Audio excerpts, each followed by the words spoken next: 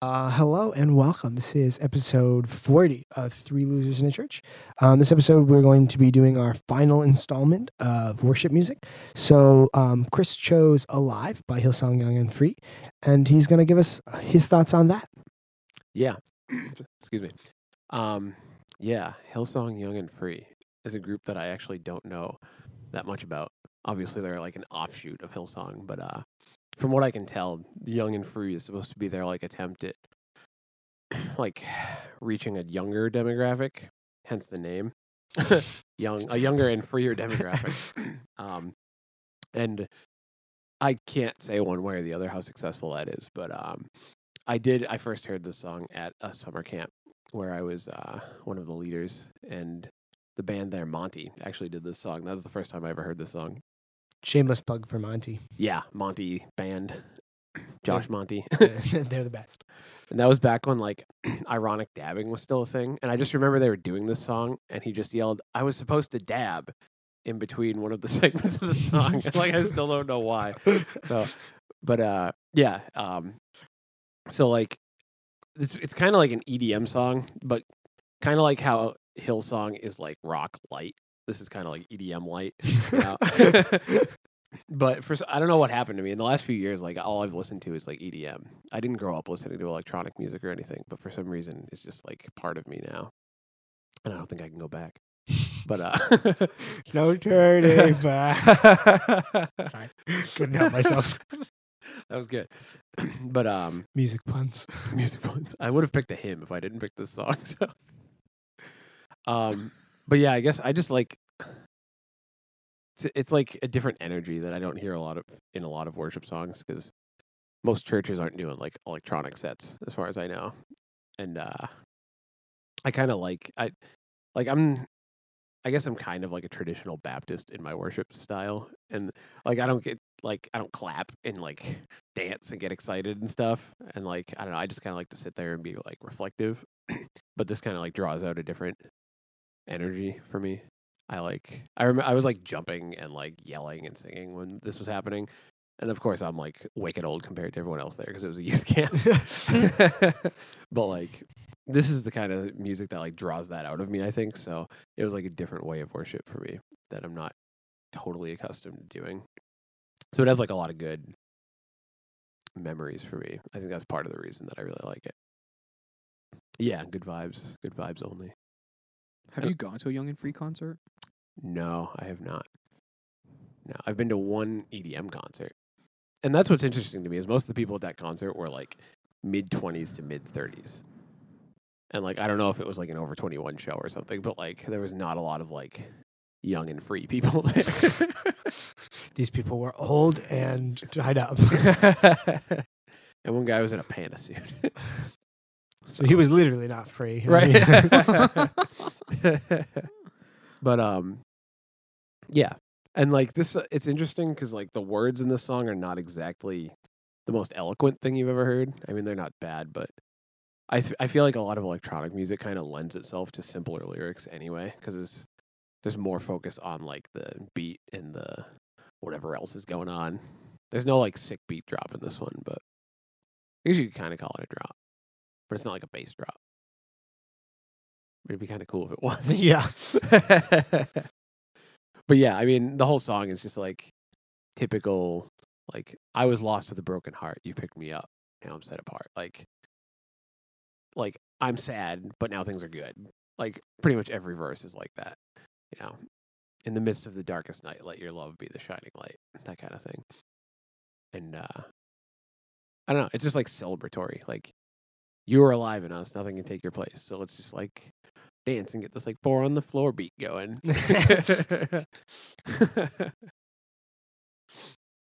Yeah. But I know that it's like not a traditional worship song. And I know Sam has some opinions about Hillsong Young and Free. So I just think they're hilarious. That's it. I'm like imagining this in my head as like an acoustic breakdown, which I'm sure someone's done a phenomenal job doing. But like also at the same time, I'm like, oh, the ill attempts that so many people would try to do this with would just be so much. Right. I heard it on a piano the other day. And I was like, what song is that? and it was this. I was like, oh, I'm not used to hearing it without the like synths and like, Yeah. clapping and whatnot. Also, it's in D minor, Is it and I think more music needs to be in minor. interesting? Oh, it is interesting. Yeah. Yeah. So I guess there's that too. Huh. Yeah, there's very few contemporary worship songs. This is a very big tangent that are written in minor keys. Yeah. Awesome God. F Awesome sharp God. minor. Yeah. Tremble, which you know. Yes, Is it written in A minor? Oh, it is interesting. Yeah. for tremble? Yeah, and I don't know. To me, like maybe I don't know. Like minor songs and music like draws out it like evokes this different emotion for I don't know. Like Bach, like a lot of Bach is in minor, and I just love like that feels very expressive to me. Like you can do more with it, Interesting. but I don't know if that's true. It's definitely a very untapped market. Yeah, But isn't there like a psychology behind music about that? I don't know. Was it you who's watching a video about that? I saw somewhere where they were talking about like the way you listen, like the way music draws out certain emotions is due to the arrangement and like I don't know. It was just very fascinating, like the psychological ability of music. it might have It been. might have Me. been you. I think it was you. I was watching an Adam Neely video. It was while either having a you mental or breakdown. Tyler talking about music and like how it affects you or like Mhm. draws that out of you. Yeah, I don't know. There's a theory that like different keys evoke different emotions and feelings. I don't know if it's Yeah. true, but I mean, if I believe it. I call pumpernickel. and like I don't know. I've definitely been called like a music snob by multiple people. Myself included. Probably you. But like which like I guess there's probably truth to that. But also like I feel like music snobs don't listen to like EDM and Hillsong Young and Free.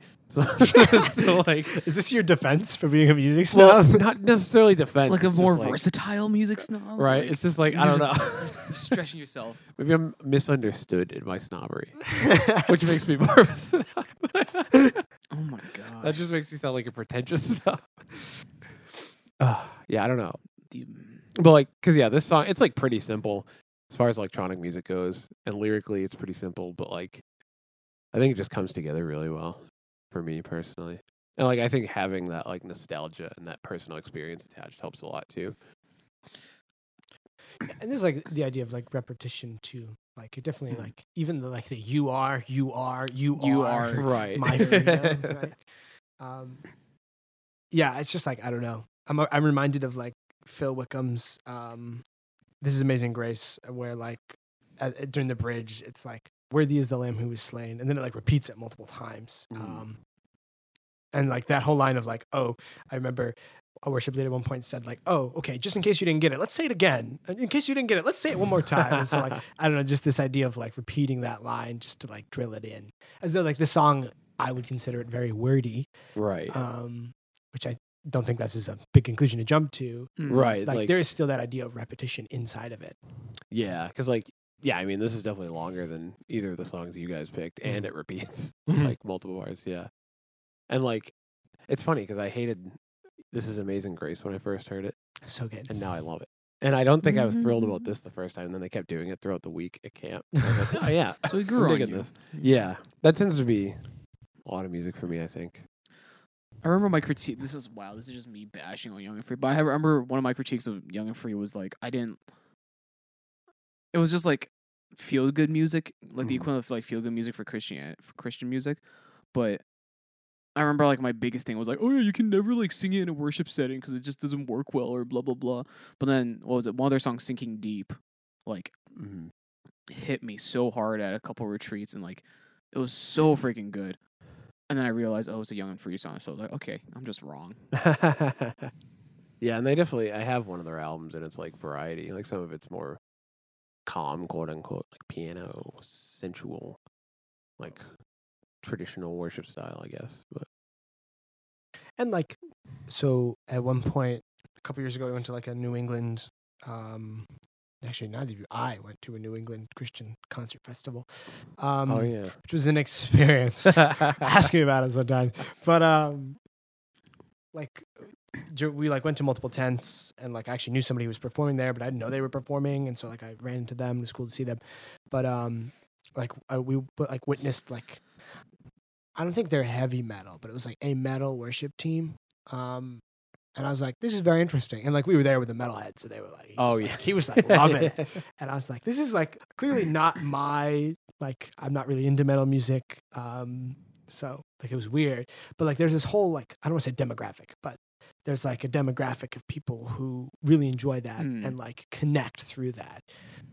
So like I was just like, wow, this is great. This exists.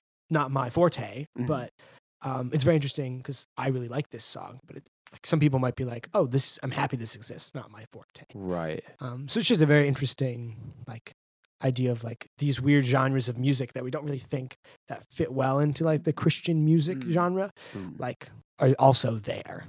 Yeah, I think that's probably, if I really was honest with myself, I think that's part of the appeal for me too. Is like just it's almost like a reaction to the common style kind of thing. Maybe not even a reaction to, but just like an alternative to it. It's funny too, because like I first heard about Hillsong Young and Free from you when you were trying to play Real Love on that pad thing. Yes. What a time. And I was just like, what is this? I think that was the first time I realized that like the genre existed. It's funny too, because like, maybe not funny, but like they market themselves as like Hillsong Young and Free. And like I think that like necessarily draws criticism from some people, because like anytime you're marketing anything to a certain group of people, like you can get stuck in that box too. So I don't know. I think it's like if you're not careful, you can just sound like, oh, I'm trying way too hard to appeal to teenagers kind of thing, which is the problem with a lot of youth ministry, which is what we talked about in another episode. Yeah, I mean, there's a level of like sensationalism, I think. Yeah. Because I think, as you were saying, there's a level of like high emotion wrapped into a lot of these songs. Like, I mean, I can think of Real Love as another example where like, oh, that's a youth camp song, you know? Yeah. Interesting. Yeah. Yeah, and like this is another example. And I'm trying to think of another one, but it's just like youth camp songs. Like you wouldn't do them in like a real worship set, Right. but like, oh, in a youth camp, like yeah, that's great. Because Let's get them it's the tone, it's the hype. Yeah. And so like I think there is a degree of, I don't know, like sensationalism sounds really negative, but like I think it's true. There's like a lot wrapped in with these songs. Like even this song, I was like, oh yeah, right. As soon as I played it, I like remembered exactly what it was. Which I don't think inherently is bad, but I think that is a tool that they do use to market to youth. But I think it's like just knowing who your audience is. Like if you're doing it in a contemporary worship setting or like corporate worship, it's like, oh, like it's not just teenagers who are in the crowd. There's like people who might be like on the older side, and like maybe that's not. I don't know. Maybe this is a very safe answer, but I think it's also like being wary and respectful of like who you are worshiping with, right? Like the worship set of like a youth group. Of a youth retreat will look very different from like a married couple retreat, Right? Unless they're trying to go for something funky and we're just like, oh, we're gonna get hype here. It's like, oh yeah, like anything could happen. But I do think there is a degree of wariness and caution that people who create worship sets should have. Wow. Yeah, and I think that's part of the reason I like the idea behind a song like this. Is like it forces you to like think about out of the box, to use a cliche, where it's like, oh yeah, we could probably do this in a different setting. So like, what other venues for worship are there? Like like we could stick to the traditional quote unquote setting, or like maybe we could try this like in a camp in a room with a bunch of like hundreds of people and like loud energetic music, you know. And like, yeah, then you got like a metal band where I don't know, maybe you have like a Christian mosh pit. Is that like an oxymoron? I've definitely been part of those. Really? Yeah. It's an oxymoron. It's not. I mean, it's not like people punching each other, but it's people jumping up and down and trying to be respectful. That I can dig. That sounds like a ska concert. I wouldn't know, but yeah. I've seen. Yeah, like they're like, come to the front, everybody, jump up and down, and like I've been in like arm to arm, so like shoulder. I remember this one time. I was like. Shoulder to shoulder, like people are putting their arms around each other, just like screaming and jumping and like, yeah. And then there's one guy's like, get your hands off me. And I was like, oh, that just ruined the mood. Because it was a stranger touching this one guy. And I was just like, oh, I get it. Like, he doesn't like getting touched by random people. Right. When he's trying to worship God. If it's his bros, yeah, he's cool. But if it's just like some random guy's like, oh, come on. He's like, get your hands off me. I relate with said man. Right? Yeah. Don't touch me, man. That same guy, I was like looking on someone's stats on Facebook. I was like, oh, you know this person? They're like, yeah, I know this person. I was like, what? What a life. It was a good time. But I mean, I do think a beauty in it is this idea of like different communities being reached different ways. Yeah, because I do think, I mean, music, as all of us will relate, is like a very powerful tool for worship, but also like to reach people emotionally and spiritually. Which, I mean, there's a reason why it's been around forever, and we're so tied with it. But I think like having these alternative Christian genres, for say, is a way to produce good music that you enjoy, that someone else will, who might not like contemporary worship music, would also enjoy. And it kind of like makes you question if there's a right way of doing it or like a wrong way or maybe both. It's usually both. I think, yeah. You're always going to get haters no matter where you go, Yeah, right? for Yeah. sure. But if we were in like the Middle East, like a lot of places over there don't even use like the 12 tone system that we use to construct any of the genres that we argue about, you know? Hmm. So like, at what point does it become ridiculous? I don't know. Probably when you start making comparisons like that. Yeah, I was very confused. All of that to say, I like Hillsong Young and Free, even though I'm 29. I'm still young and free, and I like this song. But yeah, this has been episode 40 of Three Losers in a Church.